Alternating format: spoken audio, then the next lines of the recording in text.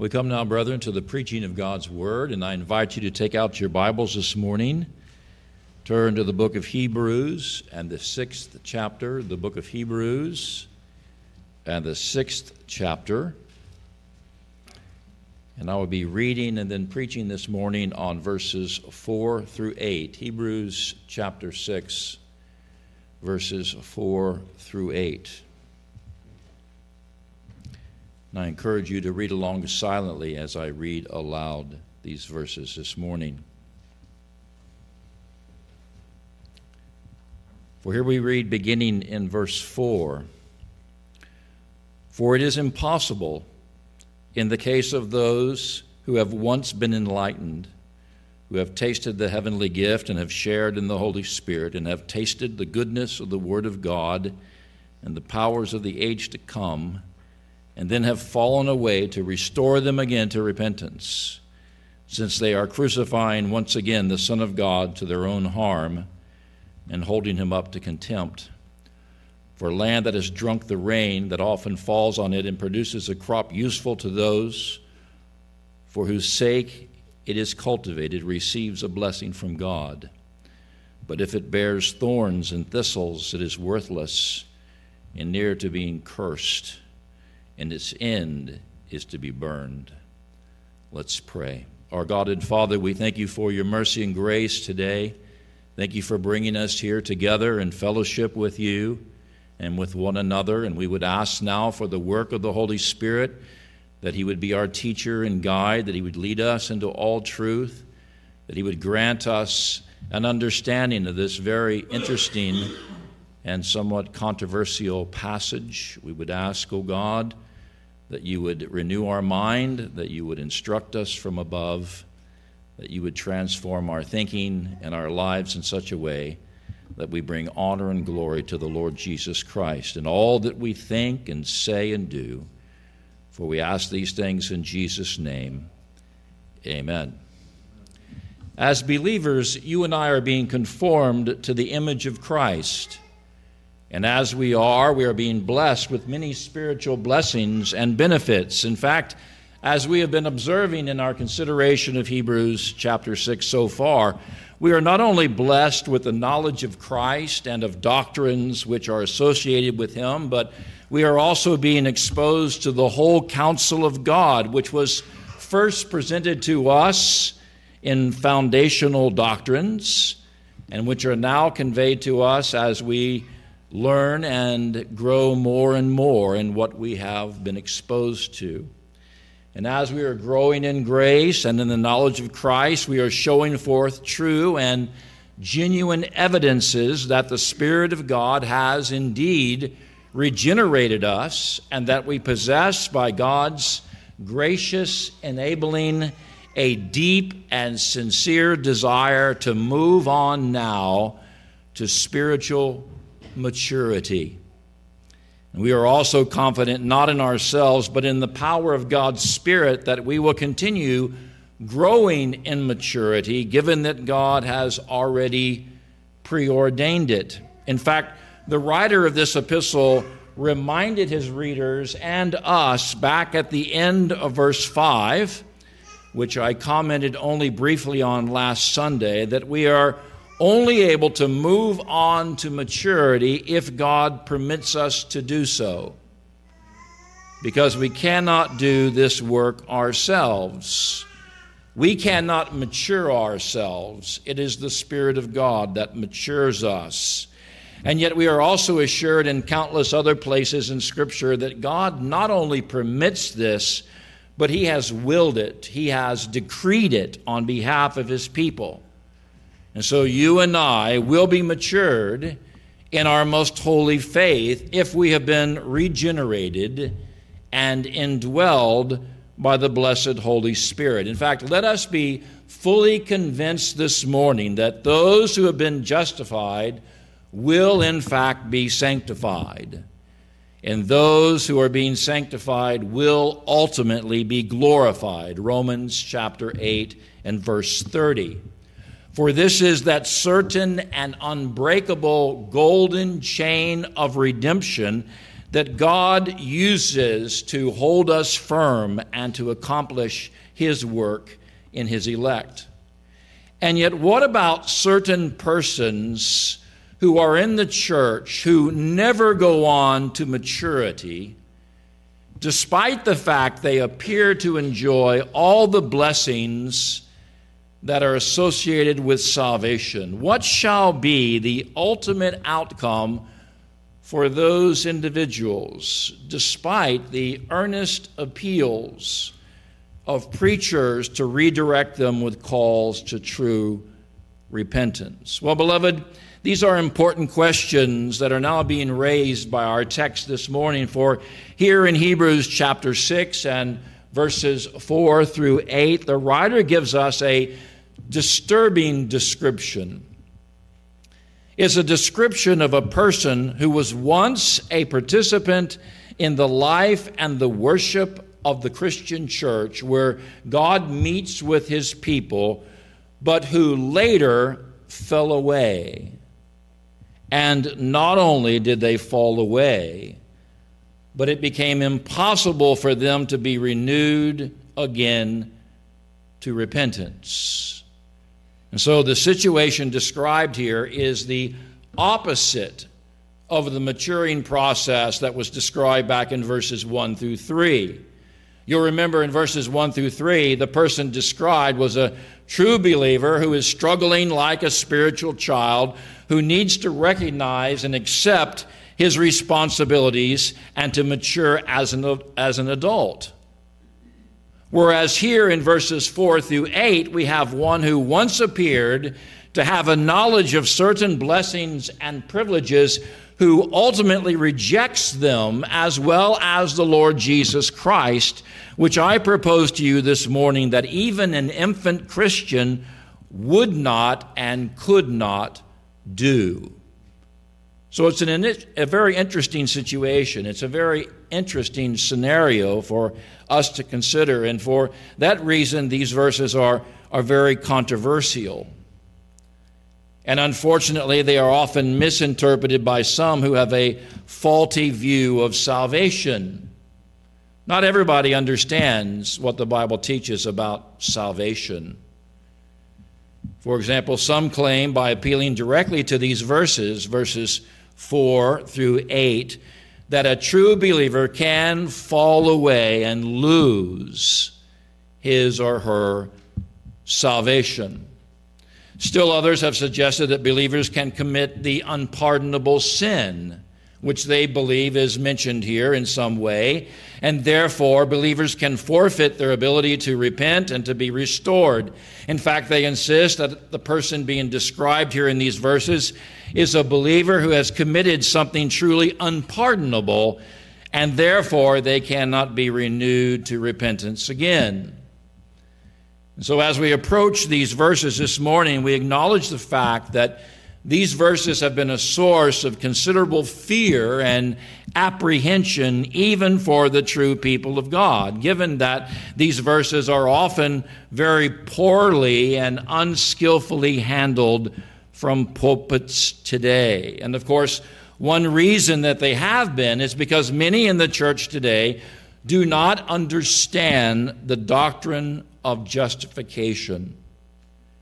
They do not understand that God justifies His people freely, and that once a person has been justified through the act of God, they are forever accepted by God and cannot lose their salvation. They do not understand the doctrine of justification. They don't have an adequate defense against the demonic doctrine that salvation can be lost. And notice my words very carefully. The demonic doctrine that salvation can be lost. We spent some time last week talking about fundamental doctrines like the doctrine of salvation. Well, there are other doctrines that the Bible refers to, like doctrines of demons. And I would suggest to you that the doctrine that salvation can be lost is not a fundamental doctrine. It's not a true doctrine of Scripture. It is a doctrine of demons. In fact, as Arminianism and man-centered theology have grown more and more popular over the years, these verses are often misquoted and misapplied to intimidate true believers into thinking that the person described here in our text this morning, verses 4 through 8, could somehow, under the right conditions, be them. And that if they sin and fall away one too many times, they could somehow pass over some invisible line where they could no longer repent and no longer be restored, even if they later felt that they had a desire to do so. However, if we take a careful look at the much larger context surrounding these verses, we will see that the salvation of true believers is never in question. The salvation of true believers is never in question. For going back as far as Hebrews chapter 3, we have been presented with a series of grand promises that assure us that we will, as God's people, be saved, not because you and I have strength in and of ourselves to persevere, but we will be saved because of God's own choice of us in election and because of Christ's constant intercession for us as our high priest. For in chapter 3, you and I were reminded at the very beginning of that chapter that we share in a heavenly calling. That calling is ours. We are called to God and kept safe by that calling. Then in chapters 4 and 5, we're reminded that God has promised us rest. And we are assured of this rest by our high priest, the Lord Jesus Christ, who has passed through the heavens and who is not only able to sympathize with our weaknesses, but who is able to give us an endless supply of mercy and grace in the time of need. There's much that's said prior to these verses to assure us that our salvation in God is secure. And so the larger context that precedes this text this morning, that precedes Hebrews chapter 6, verses 4 through 8, makes no suggestion whatsoever that our salvation as true believers could easily be lost if we fall away, or if we commit some particular sin, if there is such a sin, that we can't be forgiven or restored from. Not only this, but the verses that immediately follow our sermon text this morning make it clear that our salvation as believers is not in jeopardy. And I do not normally urge you to look ahead to the texts that follow what we're examining, but I think in this case, as we're dealing with this text, it would be helpful for us to do so. So if you have your Bibles open, please look, if you would please, at Hebrews chapter 6, verse 9. Hebrews chapter 6, verse 9. We're looking as a text at verses 4 through 8. But look at the next verse, verse 9.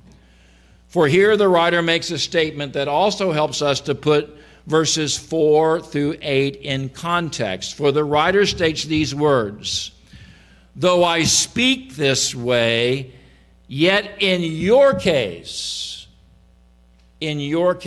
referring to those who are true believers, "beloved," those who are loved of God, "we feel sure of better things, things that belong to salvation."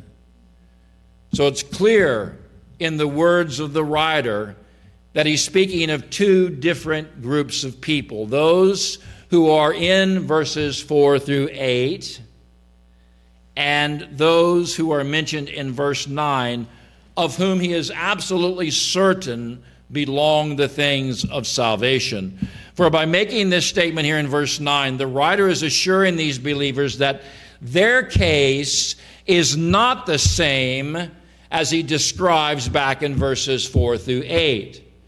For in the case of these readers, the one that the writer is addressing here in our text, he felt sure of better things. Remember that contrast. It's very, very important. In addition, the writer also expresses his confidence that these better things that God is producing in them were the things that belong to salvation. Or in other words, they were the things that evidenced the reality that these individuals were truly in possession of saving grace, as opposed to those described in verses 4 through 8, which I'm going to suggest to you very strongly this morning, were not in possession of saving grace. For as we consider the bigger picture, we see that a contrast is being made between those who are being saved and who are moving towards spiritual maturity, those who are true believers, and those who are not. Those who are not, despite the fact that they had been given some light, and despite the fact that they did have some spiritual insight, and despite the fact that they enjoyed some of the blessings that had come upon the outward worshiping assembly of God's own people. And so it is vital that we understand who's being described here in verses 4 through 8. And admittedly, these are challenging verses for us to interpret on the surface. Again, note my words carefully. They are challenging verses for us to interpret on the surface. For when we lose sight of the bigger picture, which it's very easy to do at times, these verses seem to suggest that the individuals being mentioned here were once regenerate, that they were once in a state of saving grace, but they had fallen so badly, they had fallen so decisively that it became impossible for them to actually return to faith through the means of repentance and restoration. However, while the language used in these verses is challenging, and I will admit to you it is challenging, I don't believe it teaches what some have claimed that it does. Rather, the language here, when interpreted correctly, simply confirms what we observe in other places in Scripture, and that is that the sovereign work that God does in salvation is His work. And it also speaks volumes about the destructive nature of reigning sin, which can, in the case of an unbeliever, make it impossible for a person to genuinely repent or be restored at all. And so, given our conviction that these verses are not talking about a Christian who ultimately rejects the faith, they're not talking about a Christian who cannot repent or be restored, who then, Pastor Jeff, is the person being described here in verses 4 through 8? Let's begin to answer this question this morning by first examining what this person has known and what this person has been exposed to. What this person has known and what this person has been exposed to. For whoever this individual is, he is not ignorant of God's message, nor is he ignorant of the powers that are conveyed through God's message. Rather, the writer mentions here in verses 4 and 5 that this person had once been enlightened, notice this terminology, had tasted of the heavenly gift, had shared in the Holy Spirit, and had tasted in the goodness of the Word of God and of the powers to come. And notice here all of these verbs, if you would please: enlightened, tasted, shared, tasted, denoting that some kind of actions had transpired.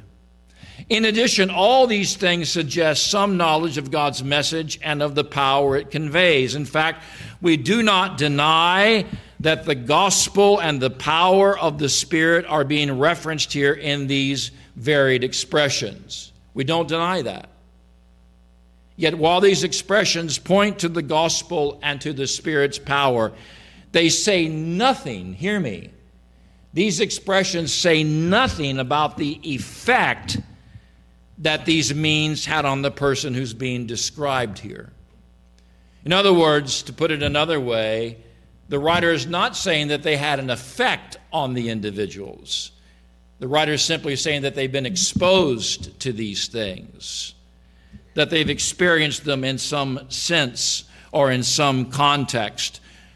Notice also the writer does not suggest at any point here that this individual had been changed or transformed by them. They had not been changed or transformed by them. In fact, the most that is actually stated is that the light had been received and that some things had been shared or tasted. And while these words suggest a coming into contact with these things, we don't deny they came into contact with the Word of God. We don't deny they came into contact with the power of the Holy Spirit. They imply less than a full and complete partaking or a full and complete participation in them. These are really important distinctions to point out. For example, Sinclair Ferguson, a very respected Reformed scholar, I know a number of the men in this room know who Sinclair Ferguson is, writes in an article on these verses that it is possible for individuals to have powerful experiences such as the ones described here in verses 4 through 6. It is possible for a person to have powerful experiences such as the ones described here in verses 4 through 6, the experience of realizing that the Word of God is powerful, the experience of realizing that the Holy Spirit is present and moving within the community. But these experiences, Ferguson says, are not the definitive marks of a Christian. They are not the definitive marks of a Christian. Just because you know the Word of God is powerful, you've heard and seen its power, just because you've had a sense that the Holy Spirit is present is not irrefutable proof, is not a definitive mark that you are a Christian. These things may be present even when genuine faith is absent. Did you hear that? These things may be present even when genuine faith is absent. In other words, an unbeliever may be present in the worship assembly and say, wow, what power has gone out from the pulpit today. Wow, what power the Holy Spirit has expressed through his movement within that congregation today, and yet not be a true believer, yet not have genuine faith in Christ. For the writer is clearly relating to us what is possible to experience without actually being a genuine Christian. Those are Sinclair Ferguson's words, not mine. Rather, all these experiences could be, and I believe that they serve here simply as confirmation that the individual who's being described here was both knowledgeable and accountable for what he experienced. Both knowledgeable and accountable of what he experienced. But being accountable and knowledgeable doesn't equal the new birth. Does that make sense? I pray that it does. Being knowledgeable and accountable does not equal the new birth. In fact, nothing in these verses require us to assume or to conclude that the person who knew or experienced them was actually saved. In fact, I would submit to you that this first expression here in verse 4, had once been enlightened, simply means that they had once been given a knowledge of the gospel and of its truthfulness. In other words, God shined light upon them in their minds to an extent to where they understood that the gospel that was being preached was powerful and true.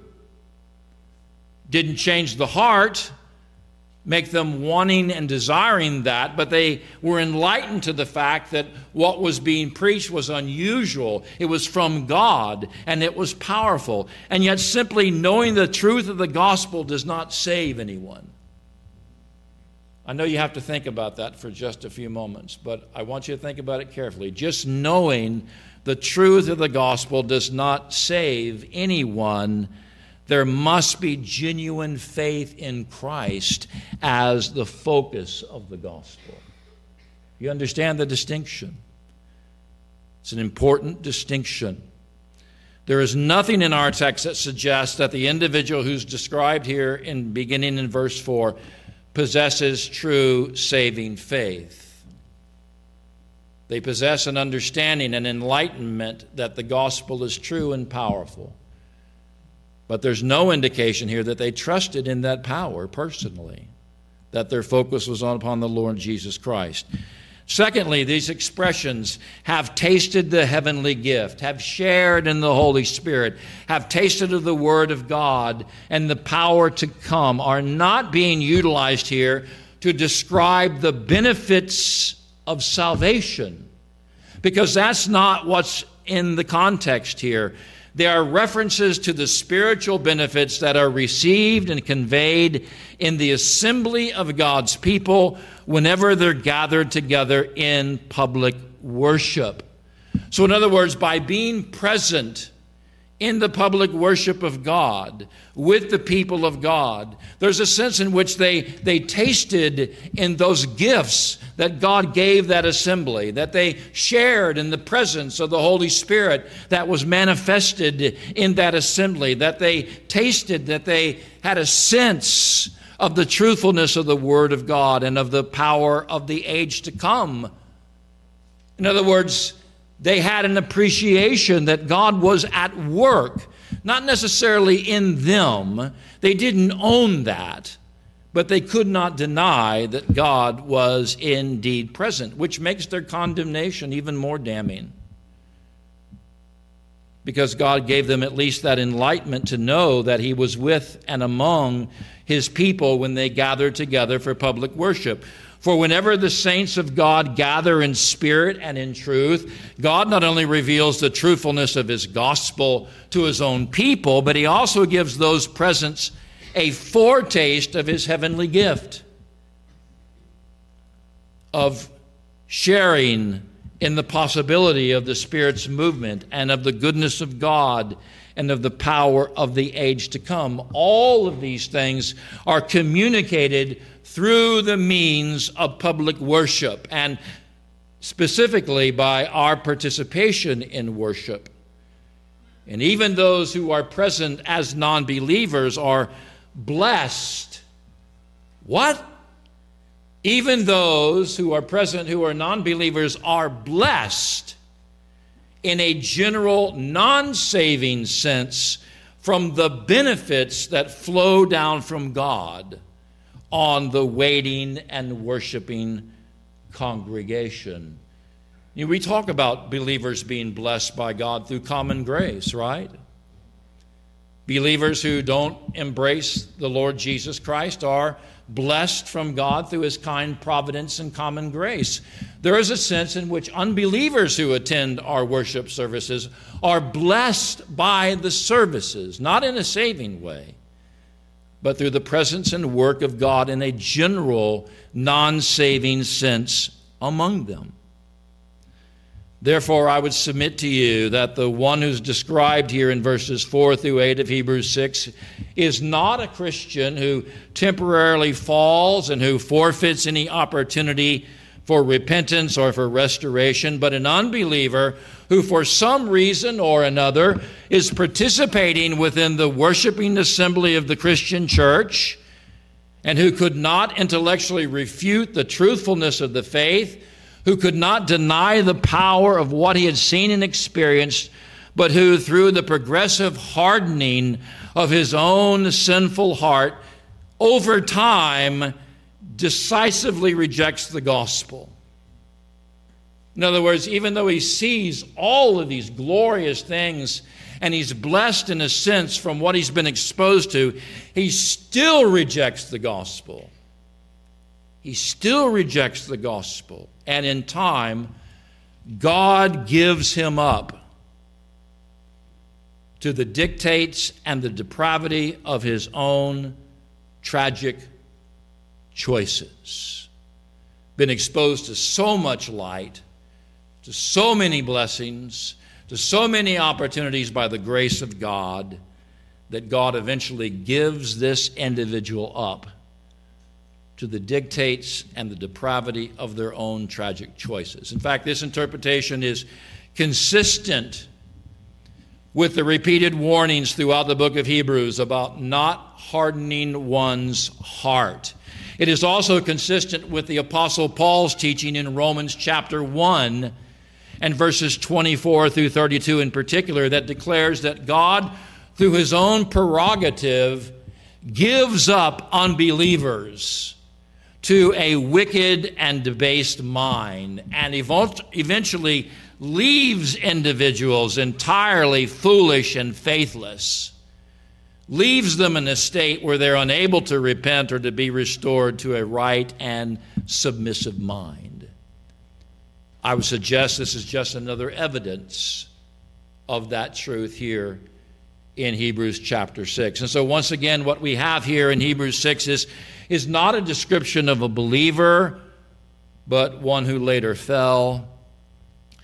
But we have a description of an unbeliever who had been given every opportunity to believe, having been exposed to the truth of the gospel, having been exposed to the presence of the Spirit, having been exposed to the goodness of the Word, having been exposed in a sense to the reality of the power of the age to come, and yet they still depart.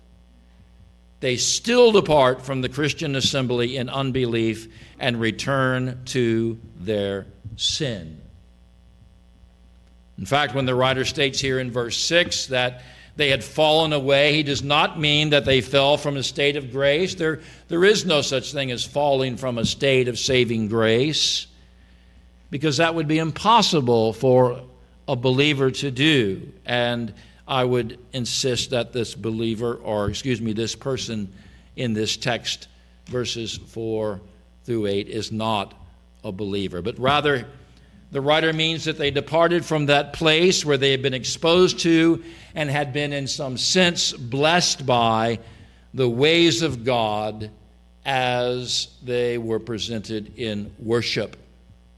For this person who is described here in verses 4 through 8 had been at least an outward observer of the people of God, had been in some sense an external participant, as it were, in the worship of God.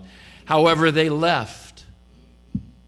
They fell away from their temporary practice of being present at worship as the means of grace were communicated. And you'll recall from our reading of Scripture this morning, before the sermon, we read from 1 John about those who went away from us, that it might be made manifest that they were never of us. There are some who can linger long in the assembly of God and be blessed in an external sense by what happens. But in time, God reveals the heart. In time, God culls them out, as it were, that it might be made manifest that they were never really among us. And so not only did they depart from the assembly, but they ultimately resolved in their own hearts and minds that the grace of repentance and the sacrifice of Christ was not of use to them. For the writer states here in verse 6 that they had fallen away and they could not be restored again to repentance, since, notice this, they had crucified once again the Son of God to their own harm and held him up to contempt. Interesting words. They had crucified the Son of God to their own harm and held him up to contempt. Now, needless to say, this description of what they were doing here, remember who we're talking about here, non-believers, unbelievers. We shouldn't take this description of what they're doing here literally, because no one can crucify Jesus Christ again, right? No one can truly hold Jesus Christ up to contempt, for Christ is now crowned with glory. But rather, the language here means that God removed from them the saving grace that was needed for repentance, since repentance is a gift from God. 2 Timothy chapter 2, verse 25. Given that these persons eventually concluded in their minds that Jesus was not worthy of their faith, And in their depraved hearts, they looked on the cross of Christ as an object of contempt or of shame.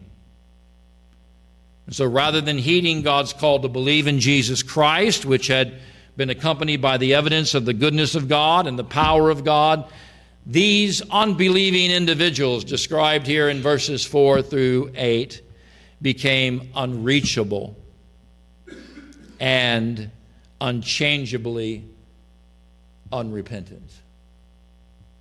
Unreachable and unchangeably unrepentant. In fact, the strong language that the writer uses here, especially in verses 4 and 6 of Hebrews 6, speaks of the absolute impossibility of his genuine repentance. The absolute impossibility. Since he rejected Christ so conclusively, the finality is the ultimate act of rejection, as well as the absolute certainty that he would never be restored to a place of spiritual receptiveness to the gospel. Never be restored. Notice the words used by the Hebrew writer. Never be restored. Could you honestly say that about a Christian, that they could never, ever be restored? No, you could not say that. Can you say that about an unbeliever who progressively is hardened and hardened and hardened over time, who ultimately decides that the crucifixion of Christ is of no use for him whatsoever, and holds our Lord's person and work in contempt? The idea here is that if a person gets to the place where they ultimately reject Christ as unworthy of their belief and unworthy of their respect, despite all the evidence of God's grace and presence and goodness and power that accompanies the sweetness of the gospel, that person has been given up by God to a state of permanent unbelief. Strong words. Given up by God to a state of permanent unbelief. In fact, in such cases, they are not able to believe whatsoever. And in such cases, we are not to believe for better things for them, but we are willingly to submit to the knowledge that some men are simply not appointed to believe. We have to accept that in some cases, men simply are not appointed to believe. For although they appear for a brief season to believe, although they appear for a brief season, even within the worship services of the church, appear to be participating in the worship of God's people, they are like a field that has been repeatedly watered in hopes of producing a crop, but the soil is so polluted, the soil is so corrupted that nothing good will grow from it. Nothing good, but that which is worthless and useless for planting and suitable only for burning. And of course, this is the very illustration that the writer to the Hebrews concludes with here in verses 7 and 8 of Hebrews chapter 6. Notice what he says. The land that has drunk the rain that often falls on it and produces a crop useful for those for whose sake it is cultivated receives a blessing. We're so happy when the soil responds to the rain and to the word, but if it bears thorns and thistles, it is worthless and near to being cursed, and its end is to be burned. And so good things happen spiritually when those who are watered by the means of grace receive them by faith. And we and they receive the fullness of all the blessings that the writer describes in the early part of this book. For when we've been truly regenerated by the work of the Holy Spirit, we are not merely enlightened to see the gospel. We are not merely enabled to fully believe the gospel.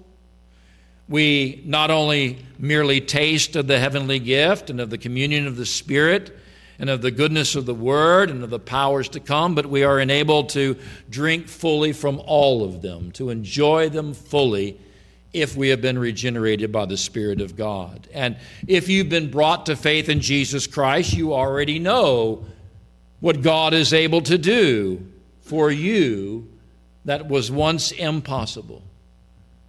For God has enlightened you and enabled you to share and to enjoy all the great blessings, to enable you to bring forth a rich harvest of spiritual fruit that once is cultivated brings glory to God.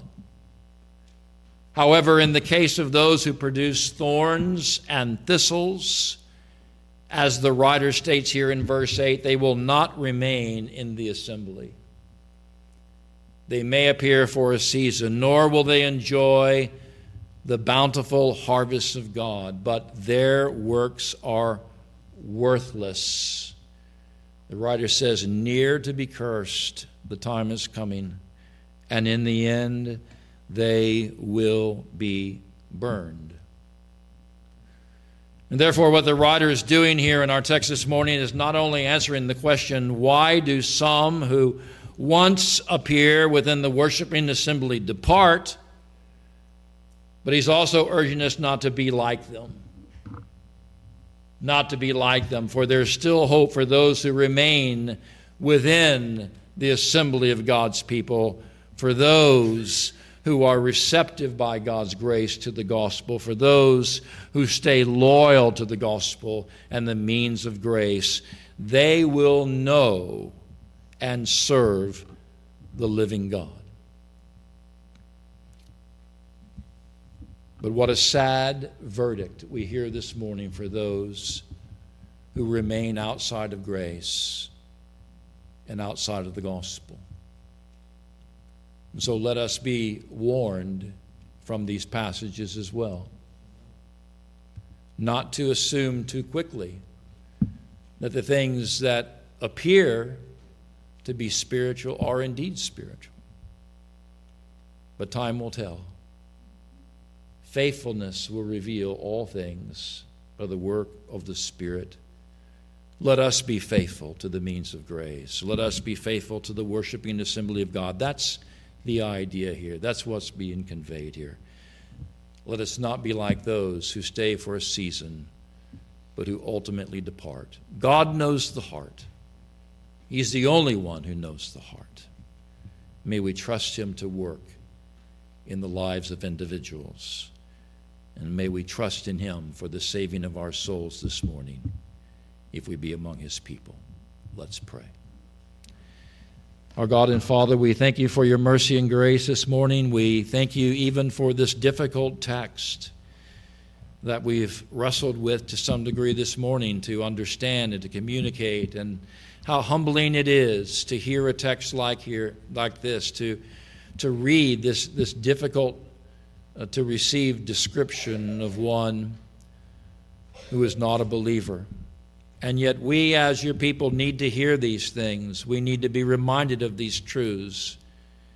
We need to know that you have a purpose and a plan, and that according to your purpose and plan, many will receive the Lord Jesus Christ and enjoy the blessings of salvation, but some never will. Some will be given over to a depraved mind, and their hearts will be hardened against the Lord Jesus Christ. They will consider him worthless and contemptuous. And Father, may that not be anyone here in this assembly. May you work by your Spirit powerfully to save all whom you call through the Lord Jesus Christ. And we would ask, dear Lord, for an appreciation of these truths this morning, and for the humility to receive them, and for a greater understanding of what your word teaches. We ask your blessing in every way this morning. In Jesus' name, amen.